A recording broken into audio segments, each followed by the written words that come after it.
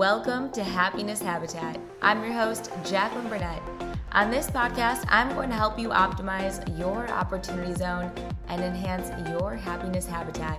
On today's episode, you're going to get to hear from internationally renowned clinical psychologist and hypnotherapist, Dr. Carolyn Daitch. Dr. Carolyn Daitch is the director of Center for the Treatment of Anxiety Disorders in Farmington Hills, Michigan. A clinical psychologist, she is a certified and approved consultant and elected fellow of the American Society of Clinical Hypnosis, as well as a fellow of the Michigan Psychological Association. A frequent invited speaker around the world, she is internationally recognized for her practical and easy-to-implement interventions. She has served several terms as Vice President of the American Society of Clinical Hypnosis, the American Psychological Association, Division 30, as well as serving as the President of the Michigan Society of Clinical Hypnosis. Dr. Daitch has written 4 books on anxiety and affect regulation, including the award-winning Affect Regulation Toolbox, Practical and Effective Hypnotic Interventions for the Overreactive Client, which has received international acclaim and was awarded Best Hypnosis Book by the Society of Clinical and Experimental Hypnosis in 2008. Other books include Anxiety Disorders, Go to Guide, Anxious in Love, and The Road to Calm Workbook. Her article on cognitive behavioral therapy, mindfulness, and hypnosis as treatment methods for generalized anxiety disorder was awarded Best Article in 2019 by the Society of Clinical Hypnosis. Dr. Carolyn Daitch and I discussed the depths of anxiety, stress, managing your emotions, and best practices to improve your overall mental state and flow. We also discussed what to do when interacting with a partner who goes through a peak state of stress or anxiety. On this show, you'll get to apply these practices in your own life to better obtain your overall well-being. Enjoy the show.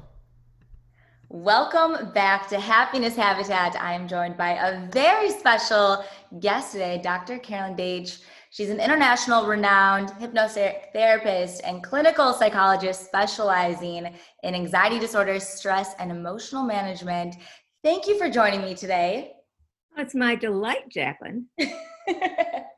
So, as I mentioned, you specialize in anxiety disorders, stress, and emotional management. And I think right now, more than ever, there is a lot of that going on. And I would love to start at the fundamental level. Can you just start out by explaining what is anxiety?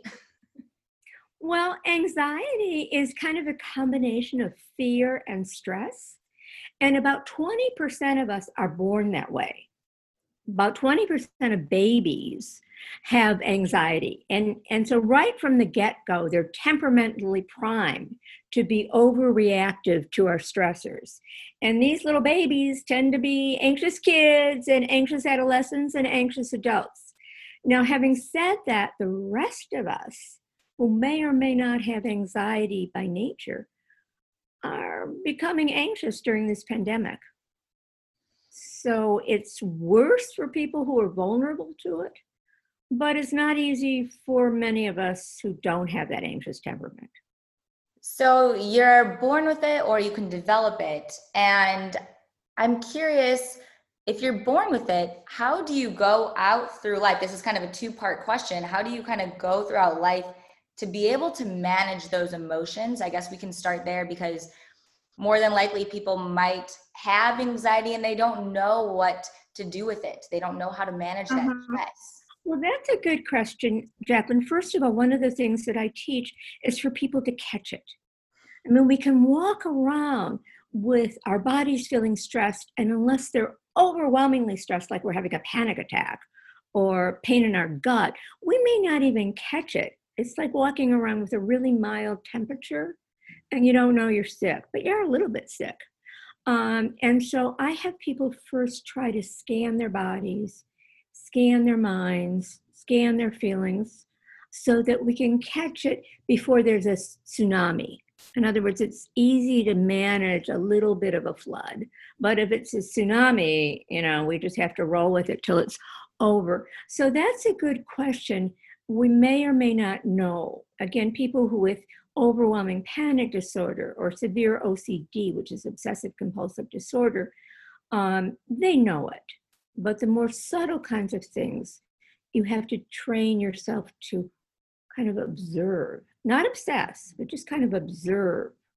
Right, because I find myself observing myself all the time. I don't put myself in the category of having anxiety. I've never had a situation. I'm grateful I've never had a situation where I've been in an anxiety type of emotion or feeling, because I've learned from a young age to observe.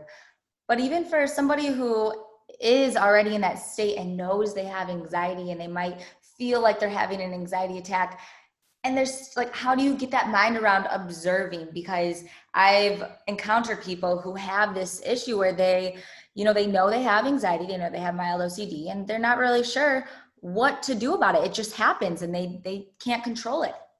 Well, the first thing you do is label it.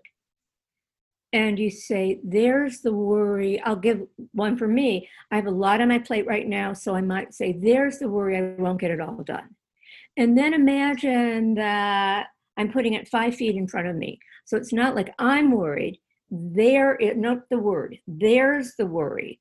So we're not fused with it. There it is, just like there is the lake, or there is my mother, or there it is.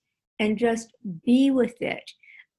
Paradoxically, we do want to be with it for a little bit. When I first started doing therapy, and even now, people would come in and say, Dr. Deitch, I want to get rid of my anxiety. Fix it, I want to get rid of it. And what I've learned over the years is that we don't get rid of it, we manage it. And the first step of managing is just noticing it and labeling it. And then what I like to do, the model that I teach, is that once you catch it, then you self-soothe. Because you can't listen to your own objective wise thoughts, or your friend's wise thoughts, or your therapist's wise thoughts, until you're in a state of calm. So let's say you're not a worrier, but let's say you were worried about, I don't know, whether or not you're going to get sick with coronavirus on the plane back. I'm just making this up. I don't know. Sure. And your friends will say, Jacqueline, it's a risk, but you'll wear a mask and you're young and you'll make sure there's no middle seat. But if you're in an anxious state, revved up, what we call a sympathetic nervous system, where we're just really anxious, you won't hear me saying, Jacqueline, you'll probably be okay. You'll hear it maybe in a whisper. You'll be okay. And you'll be saying, no, I won't. So until you chill down the part of our brain, we call it the amygdala, it's in our emotional brain, until we chill that down, we can't listen to our neocortex, which is reasonable. And so what I think makes my work a little bit unique, and it's different than standard cognitive behavioral therapy, which is very popular, is I really believe that we need to, first of all, be mindful and accepting of our feelings, and then move into calm. And that's where I use the hypnosis or any other calming techniques like breathing or tensing and relaxing, or yoga. We need to move into quiet, and it takes a few minutes. And then you can be rational. Then you can say, what is the likelihood that this is going to happen? Then you can say, possibilities are not probabilities. It is possible to get in a plane crash, but it's not probable. Wow. And what about for the other person involved in the engagement, for a spouse, son, daughter, niece, nephew, and in an action where the other person is actually having a panic attack, anxiety attack, acting very irrational, and the other person can see, okay, clearly something's going on. What is the best way for the other person to operate? Really great question. I wrote a whole book to answer this question. Yes. My third book was called Anxious in Love, and it's what it's like to be in a relationship with somebody who's anxious, or if you're anxious, to be in a relationship with somebody who's not anxious. And it what people do naturally you shouldn't do. What people do naturally is they try to talk somebody out of their panic. They say, you have no reason to be panicked. You're okay.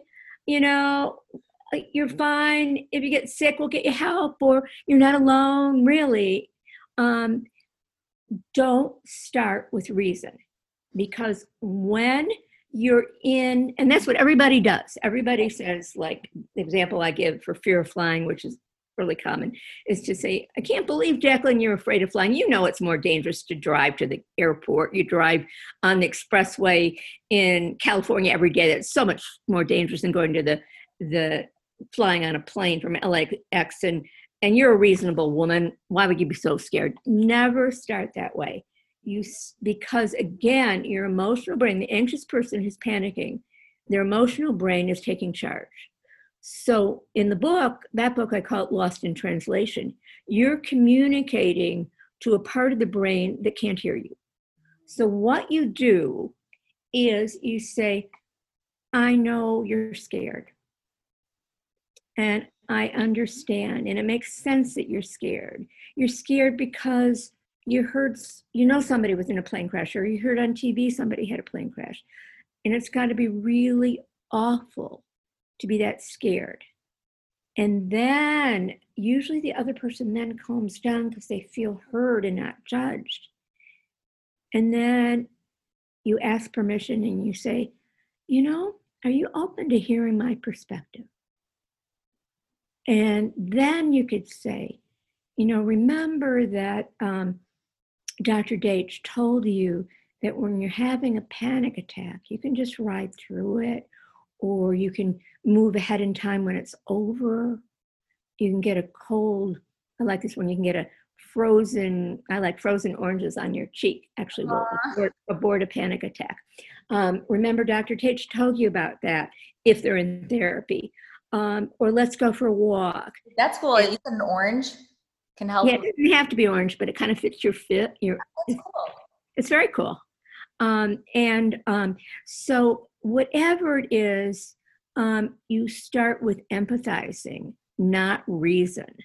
And that's why I try to bring every spouse, or sometimes daughter or son, into a session at least once, because the well-meaning family member will always start with reason. And indeed, I'll be a little parenthetical. Here in Detroit, where I'm from, many, many anxious people are married to engineers. We're in the car business, a lot of engineers around.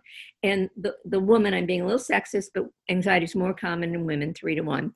And they'll be drawn to their engineer boyfriend because he can fix everything. He's chilled, he's reasonable. But then when they get married and she's anxious, he'll even the nicest guys will say, and again, I'm being sexist, it could be the reverse, that, you really shouldn't be anxious. Everything's fine here. You don't have lung cancer, you just have a cold, that. And then the woman who with anxiety feels misunderstood, belittled, judged. And then what happens is that they get angry at each other, and then this is in that book, and then they retreat like it's hopeless. I can't reason with this woman. He doesn't understand me. He doesn't care about me. He thinks I'm an idiot. So that's why we start with empathy. And very few people know that, because if we're not scared, we start with our own reason. Does that make sense to you? Yeah, absolutely. And I want to jump back into that person who is, working on overcoming their anxiety or working through it. You said it's in part to do with the stress as well. Yes. So in a daily life, working 9 to 5, 24-hour job, whatever you're doing in life, how do you deal with that in the everyday, occurrences that you have to keep you in a high peak performance? Because, I think the higher levels that you can get in life, there's higher stress, more responsibilities. So how do you handle that, and how do you manage that stress? Well, another very good question. What I recommend people do and this is in the last book, Road to Calm Workbook, is every day to start with what I call stress inoculation. I have a recording of it. And what that really means is every day for about 20 minutes, you move into calm. Now, I have an app for that and I have a recording, but it doesn't have to be mine. If you're a meditator, meditate for 20 minutes. If you're, if you could do yoga and meditation for 20 minutes. There's countless apps now available. So for 20 minutes, just see if you can start the day with calm. Okay. Beautiful. What is your app called again? It's called the Road to Calm companion app. That's amazing. And in that book, there's an audio recording also that people who are techie can when I did it, people still had CD players. Now they're getting to be antiquated, but you can download it, to your iPhone. And then throughout the day, take 2 minutes to simply do one of the techniques I teach. It could be, again, there's the time urgency. For me, it's often, there it is, there's the time urgency. Breathe through it, breathe for 2 minutes, that's all you need. And if you could do it 5 times a day, it would be terrific. To be honest, I get most of my clients to do the morning one, but then they forget that during the day they're on go, go, go. And so then you link it in, like for physicians, I'll say before every couple hours before you open the door to the next patient, do your 2 minutes. Or with you, before you go on to your next project, Jacqueline, take 2 minutes. It's hard to remember because we get on one speed. I get on one speed, and that's go. Flow, go. And so we have to remember to do that. And then during those 2 minutes, then we can do some self-hypnosis too. We can say, like, if I were doing 2 minutes for me, I've got a lot of projects right now. I'm complaining a lot, aren't I? In those 2 minutes, I can say, there's the time urgency, but you always get it done. And that's the truth. I always get it done. Okay. And, or in terms of presentations, I always do okay. Sometimes I do well, and sometimes I just do okay, but okay is good enough. So through your words, you're almost hypnotizing yourself. Yeah, right. And you can do that at the end of the 20 minutes in the morning, but just throughout the day, catching your fears. I've been using a metaphor recently. It's in the course. I love it. It's called, and it's not original to me. I don't know who developed it first, so I can't give exact credit for it. It's a cognitive behavioral technique, but I combine it with hypnosis, where you imagine a courtroom, okay? And you just kind of close your eyes and see the wood and the green carpeting and the judge with the robes, and imagine there are 2 attorneys. And one is the defense attorney, and the defense attorney is defending your fears. Yes, it really is dangerous to go on a plane. Look at, people are dying of the coronavirus and blah, blah, blah, blah, blah. And maybe somebody isn't wearing a mask, and it's unreasonable to fly for years till there's an effective vaccine.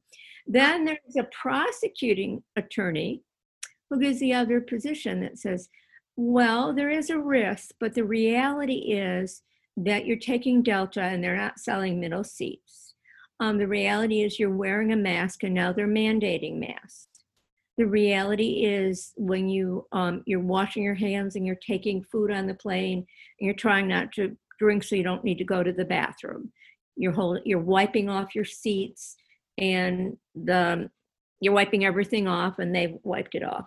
So you may not, there is some risk, but not as risky as you say. So that's the prosecuting attorney. And then you close your eyes and you see the judge. And you imagine the judge wearing his or her black robe. And the judge represents the wisest part of you, the part of you that is intelligent and calm and has had a lifetime of experiences. Maybe not the experience that we're in right now, but a lot of challenges. And from your own wise judge, why don't you make a verdict right now. And the verdict, what will you give as a verdict if you were a judge for that fear? What would you do, Jacqueline? What would you say as your own wise judge right now? I'm asking you. Oh, I would probably say everything is going to be okay. Take proper precaution, collect data and move forward with the right data, and don't live in fear, live Right. in certainty of yourself, and then everything is going to be okay if you take the right steps that you believe you'll be okay. Yeah. Or even if you're not okay, it'll be okay. Most of them, of course, some people, and this is a unique situation because some people will die, but most of the time will be okay. Yes. Like if this podcast didn't go well for you and me, it wouldn't be the end of the world. We'd be okay. You do other podcasts, I do other presentations. Most things would be so what? Exactly. Yeah. Everything is a light, love, lesson, or all three, whatever it might be. Absolutely love that. And you mentioned your course too, which is Taming Anxiety in Uncertain Times. So what is that? Because it's a 4-part course, right? Right. So talk to me a little bit about that course. How did you develop it, and what can somebody expect out of it? And can we have a little sneak peek preview? Okay, thanks for asking for it. Well, usually I teach to professionals, and this is except in my therapy work. But I was thinking that everybody right now needs a little help in managing stress. Even the 80% of us who weren't born with that anxious temperament. Either we're too alone, or we're afraid a loved one will get sick, or all sorts of things. So even people who didn't have OCD, I don't have OCD at all, but I'm really trying to wash my hands a lot and, and be more careful than I would normally be. But if you're already a worrier, and you have OCD, or you have panic disorder, this era can be absolutely paralyzing. Absolutely. So I wanted to give something to everybody to manage stress, not only for these times, but hopefully they can use the tools the rest of their lives, because there's always uncertainty, even not in a crisis. So it's 4 modules. The first module is on self-soothing. That's what I talked to you about. And in that module, I teach different breathing techniques, but I also teach people how to do self-hypnosis, which is very powerful. It's not scary. It's a really natural state. It's some people are intimidated by it, but it's not where the therapist has control. You have control. It's actually the ultimate self-control, because you're calming and telling yourself things. So for people that are listening to, because I think some people, they hear hypnosis and they think, what you just said, like, I don't want somebody controlling me. It's like, I've gone through a couple hypnotherapy sessions with Dr. George Pratt in La Jolla. I live in California. And that was for me to download like a superpower of self-discipline and focus. Right. And some people hear them, they're like, woo-woo. They're like, that's not real. Like, I don't believe in that. Can you just explain lightly what that is? Because it's tremendous. Well, first of all hypnosis is a focused state of attention, typically accompanied by relaxation. Not always, but typically accompanied. And it's very, and in that mind state, you split off a little bit. We always have a conscious and unconscious mind.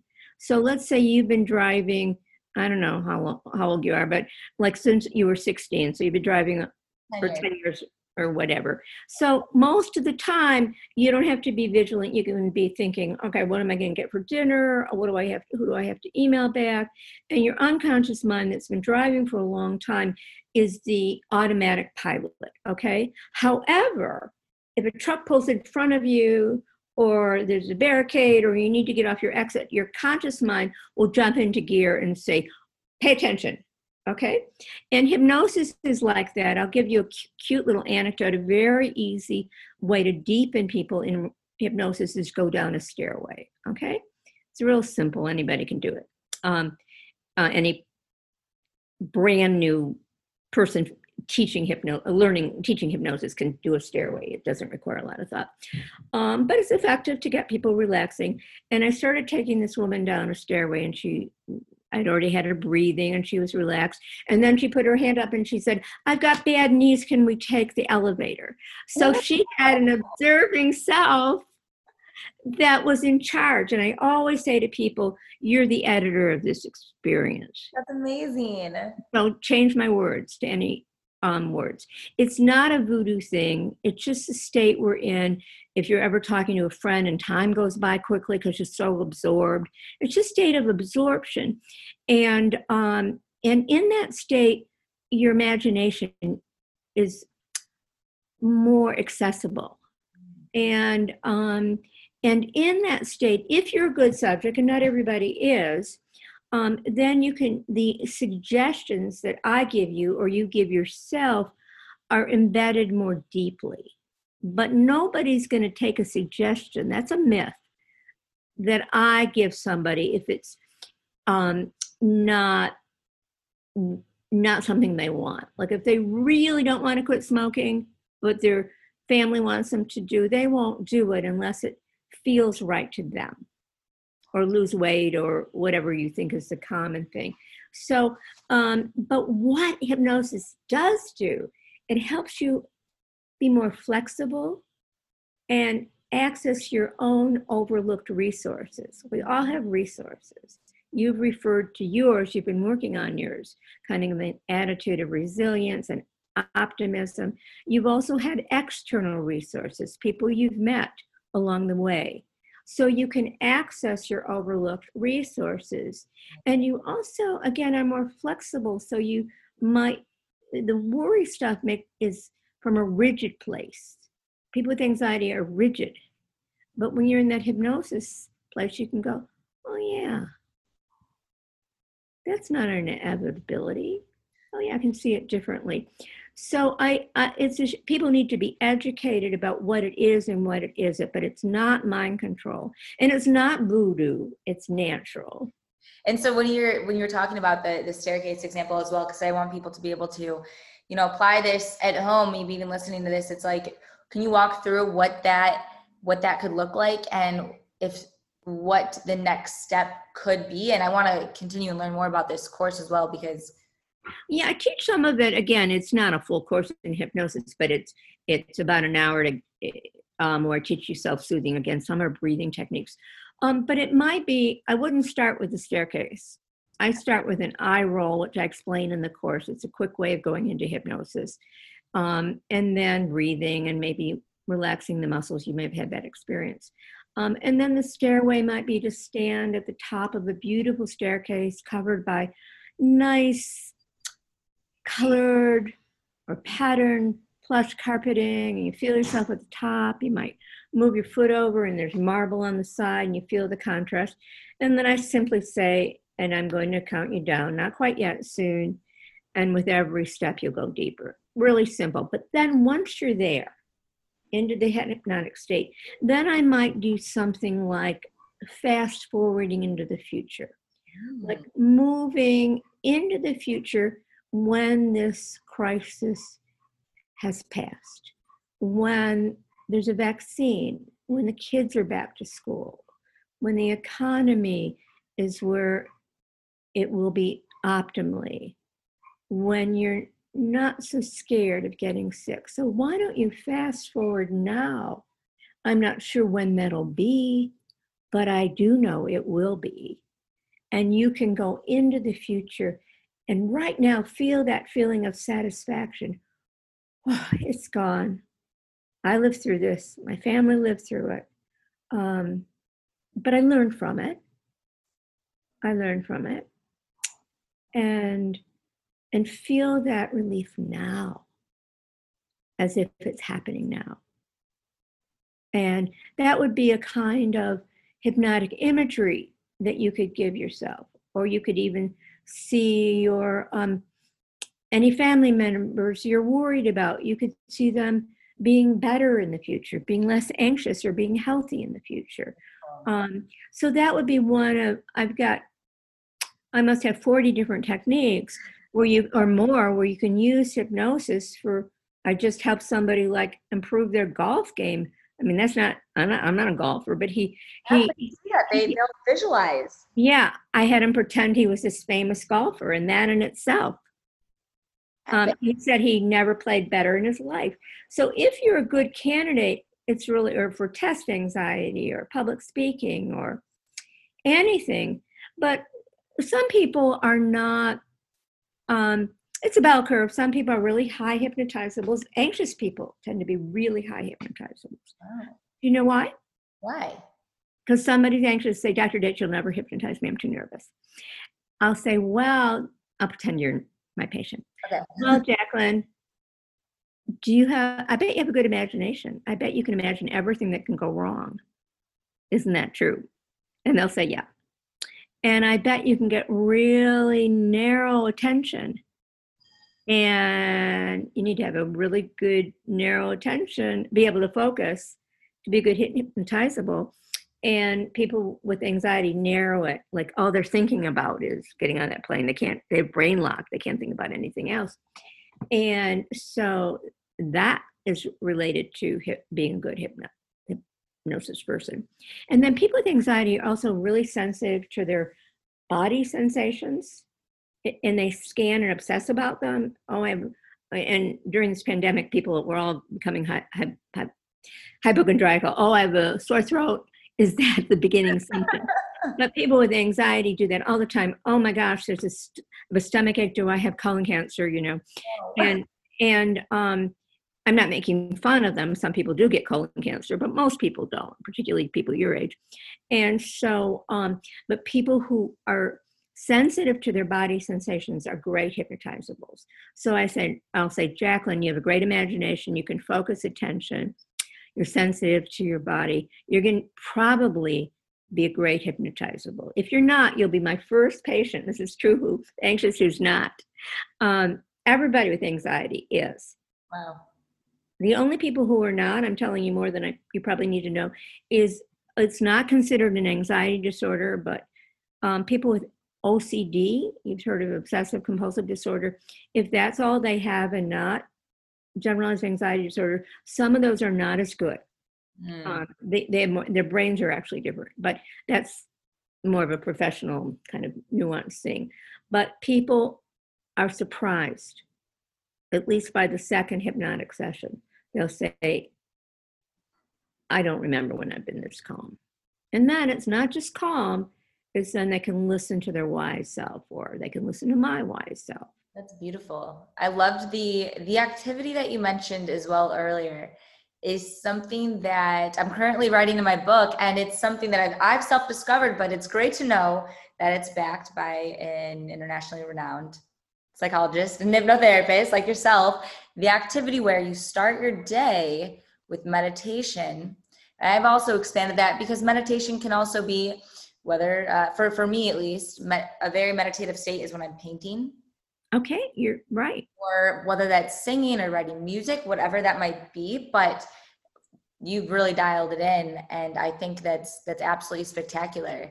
And I want to touch on too the mindfulness of going throughout the day of managing your emotions, because I know you specialize in this as well. And to be able to stay in that flow state, for me at least, and I would love to discuss this with you, is when I'm in flow, I feel on center. It's like when you start that action of the day, when you are on center, you can go throughout your day knowing when you're off balance. Right.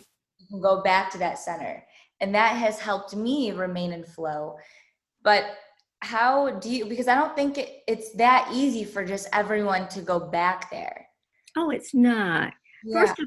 First of all, I was telling a patient this morning, it's a lifelong process. I mean, it's one thing if you're a Buddhist monk living in some kind of ashram, and even they, I'm sure, get off balance. I'm sure they do, but they have so much support for being in mindfulness. Okay, for somebody like myself, it's an ongoing struggle.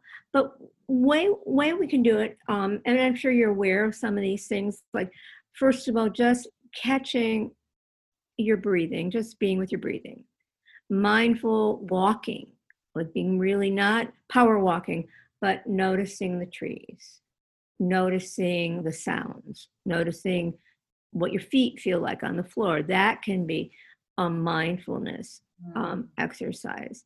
And then it's kind of also just even a simple one that I gave my client this morning. I said, I'll do this with you. I don't know if it'll mess up the Zoom. Stand up. Okay. And just say to yourself, I'm standing. Just quietly. Just be aware of standing. Okay. And notice your breathing as you stand. And then sit down and just think. You don't even have to say it, I'm sitting. So all day long, we're standing and sitting. Just commenting on it moves you into mindfulness. Wow. Or I'm tasting that ice cream, and it's really sweet.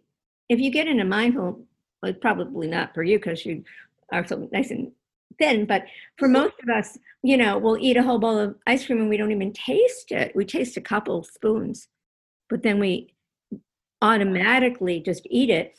But if we're in mindfulness and taste how sweet and cold it is, we may not need to eat the whole bowl.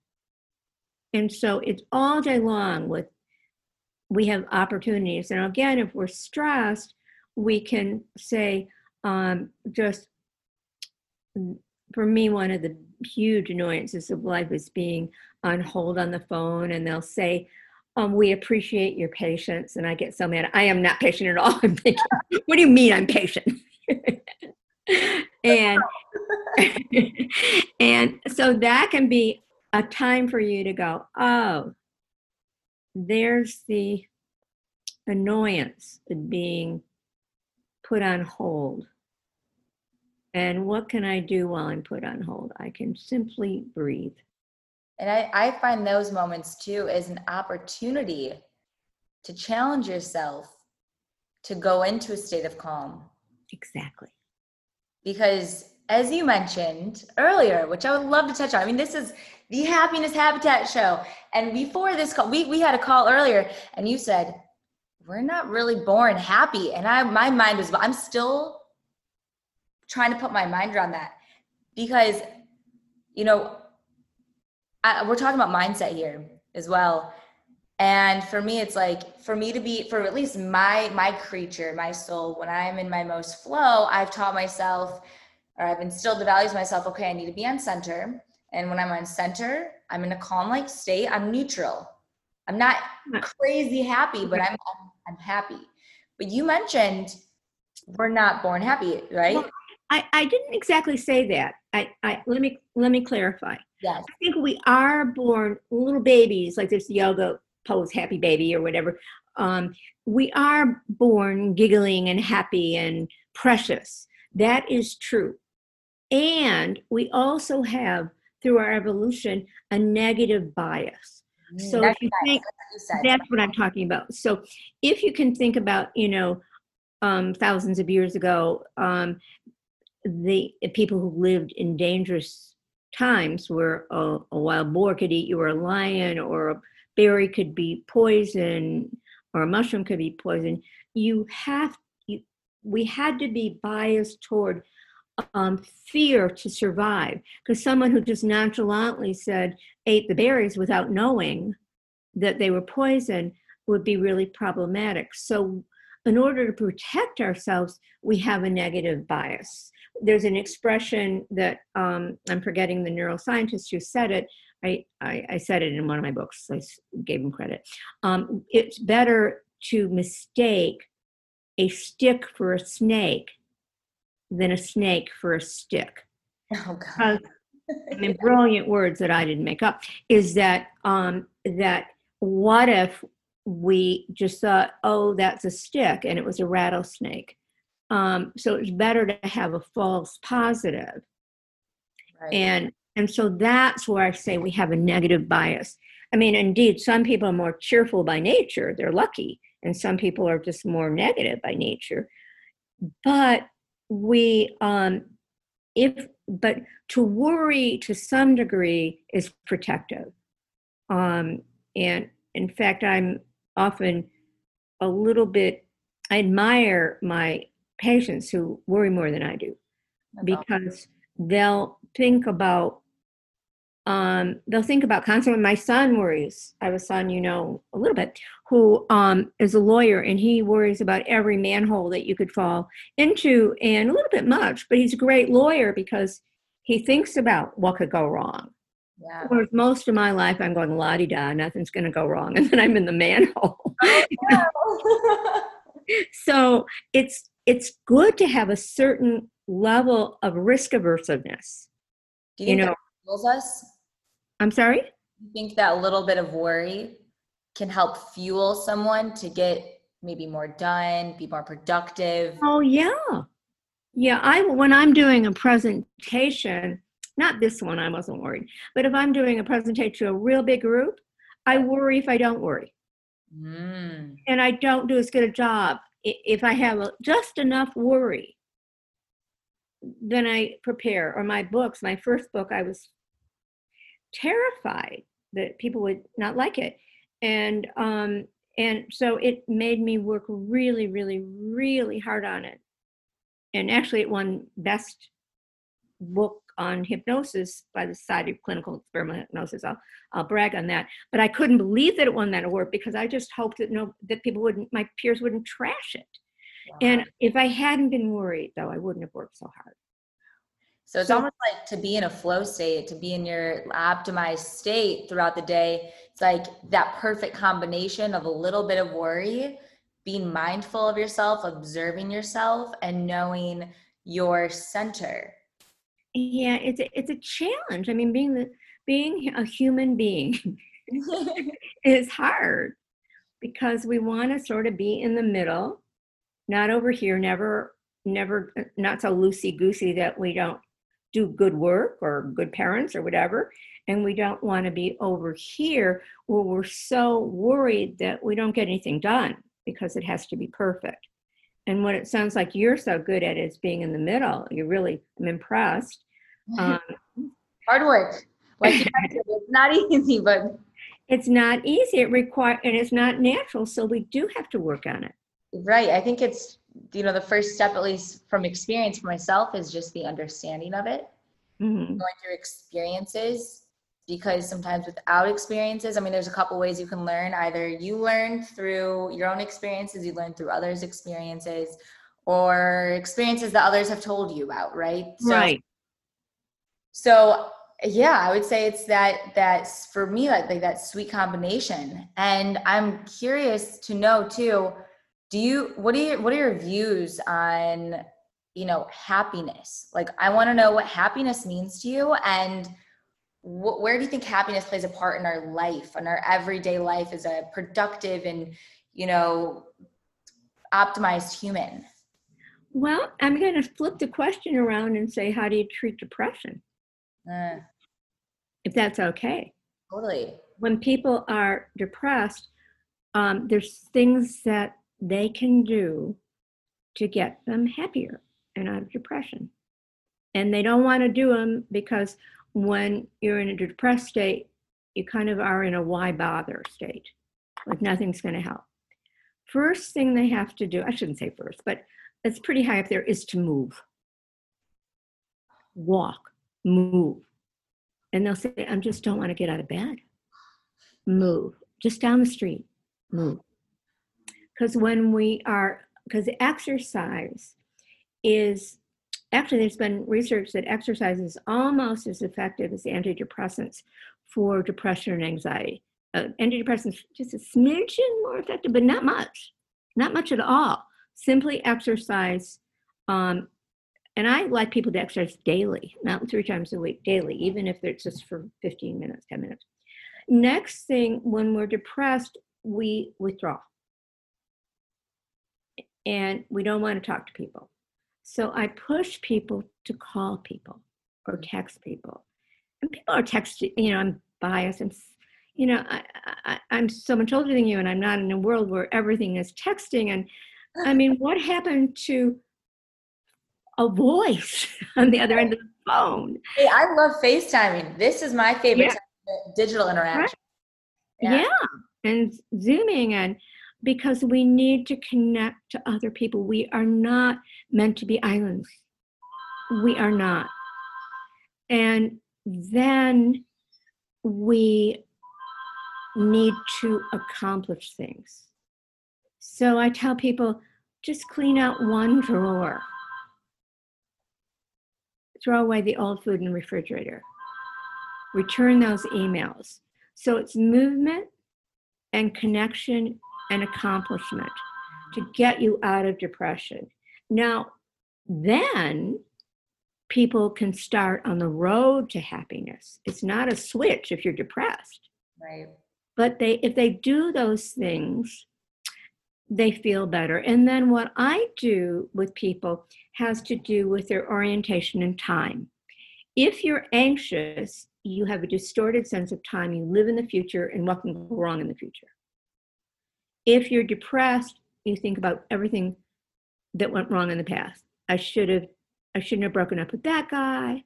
I should have, gotten a master's degree and not stopped there. I should have moved to San Francisco instead of La Jolla, whatever it is. Or regrets, or all those things we live in the past. So with people who are sad, I have them go into the future when they're feeling better. And I'll talk about how all feelings are transient. And so go into the time, like I said with the pandemic, go into the future. And I'll do it with people with anxiety to go into a positive future, not a scary future. So that's one of the hypnotic techniques that I've made up. I don't know, whenever I say make up, other people make up similar things, but these are things that I thought I thought of myself, but I'm sure if I had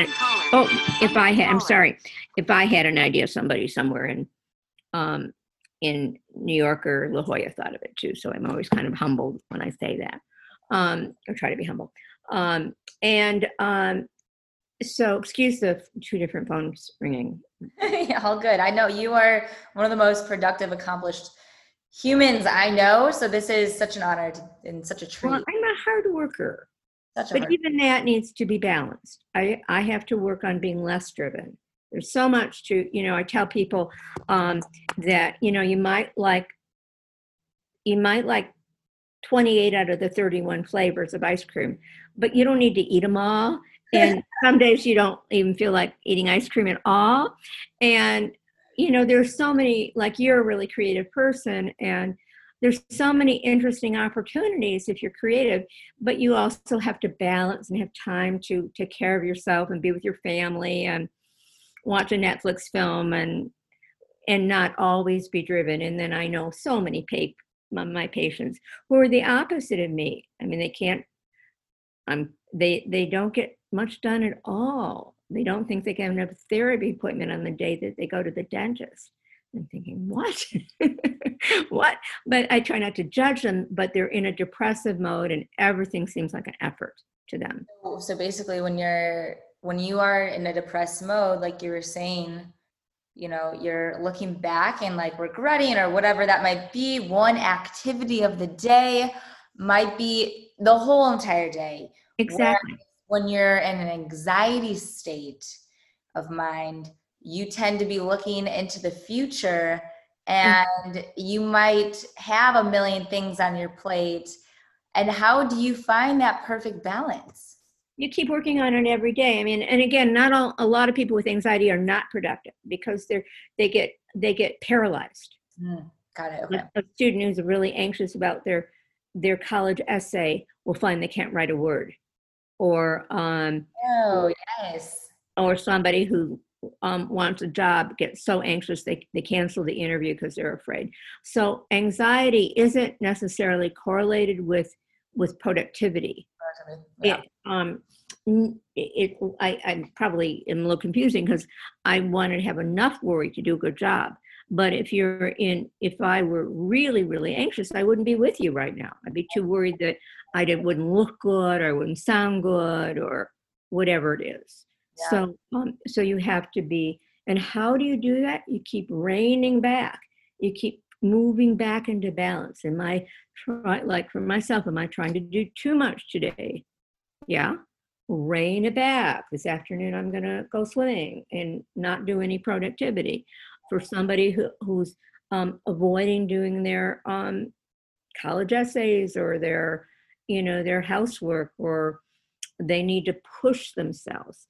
So we're always trying to even the balance scale. And maybe some of us are just naturally balanced, but most people aren't. Right. Yeah, I would say, I mean, I definitely have seen, as I've observed myself, the older I get, the more aware I get of myself, the more spiritual I become. And, I'm very proud of where I am now, because I'm in my home that I grew up in. And it's like, I can remember when I was 16 or 15, and I would get so upset with my mother of doing, whether she was fueling a fire and then I fueled it back. And since being here, I'm like, wow, I have noticed a tremendous growth of mine just through being aware, observant of myself, and making sure I'm putting the best into myself every single day. And it's not easy. It's not easy. It requires a lot of work. And I wish I had been like you at your age. Well, because I have you, I learned from you. I've been able to learn from you from a young age. And, I'm grateful. I'm grateful for technology to be able to showcase. Yeah. Uh-huh. And so I would love to kind of, you've provided so much value here. And I know for everyone that's listening and watching, please be sure to check out Dr. Carolyn Daitch and all of the amazing work that you've produced. And I kind of want to end it too with this happiness habitat. I know we touched on a little bit of depression, and I asked about happiness, but I'm really curious. How do you define happiness? How do I define happiness? Well, again, a lot of it's being in the now and noticing the good moments. We notice the bad ones and we analyze, like, why are we worried? But we tend not to give a lot of attention to the good ones. Like, right in this moment, I'm feeling okay. Right in this moment, I'm engaging with Jacqueline. And isn't this wonderful, this moment? So that's part of happiness. Happiness, again, is appreciating other human beings. Happiness also requires being kind to ourselves, being compassionate to ourselves when we're weaker, which we all are, being compassionate and forgiving to others, knowing that very few people intend to hurt us. If they do trigger us, it's because of their own wounding somewhere along the line. And so trying not to be too judgmental, I think that helps with happiness. Move, dance, and find people you can laugh with. Belly laughs. Another hypnotic technique is to go to your laughing place. It's something one of my colleagues who just died this week had a whole hypnotic protocol on find your laughing place. Dabney Ewing. So remembering, I go back to in college, when you sat with your roommates and laughed so much. So, and laugh now. Laugh with people. I was just on the phone with my son, who has a great sense of humor, and I made him laugh. And he said, that was really funny. He gave me credit sometimes. So those are all things. Be in nature, where you're visiting and where you live, as such beautiful spots in the country. Be mindful of nature and be grateful. Be grateful. If you're thinking about what you're grateful for, it's nearly impossible to be worried or depressed at the same time.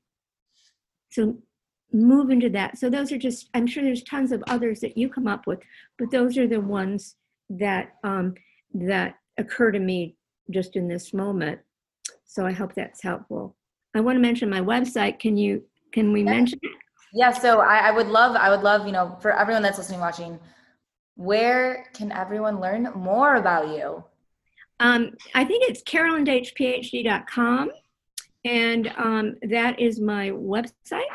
Or if you Google Carolyn Daitch, spelled the same as yours, on a lot of Google-ish things, but carolyndaitchphd.com. And then you'll see, my audio recordings have a lot of MP3s for people and to calm anxiety or help with weight or help with insomnia, and the courses that I teach. And Nice.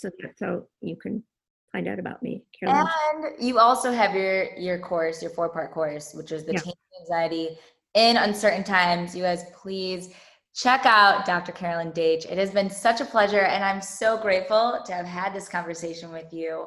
Thank you so much. It's a delight. I've learned from you. There's a link. I don't know if you can tell them the link on the. Share it here. Did I send it to you? I thought I did. Yes, you did. I will be sure to share that. Okay, got it. I don't have it memorized. Okay, well, you are a delight, and I'm so glad we could connect professionally as well as personally. Absolutely. Thank you so much. And thank you. Thanks for joining me on another episode from Happiness Habitat. If you enjoyed today's episode, please subscribe and share with a friend so they too can learn from the lessons on today's show. I look forward to seeing you next time. Bye for now.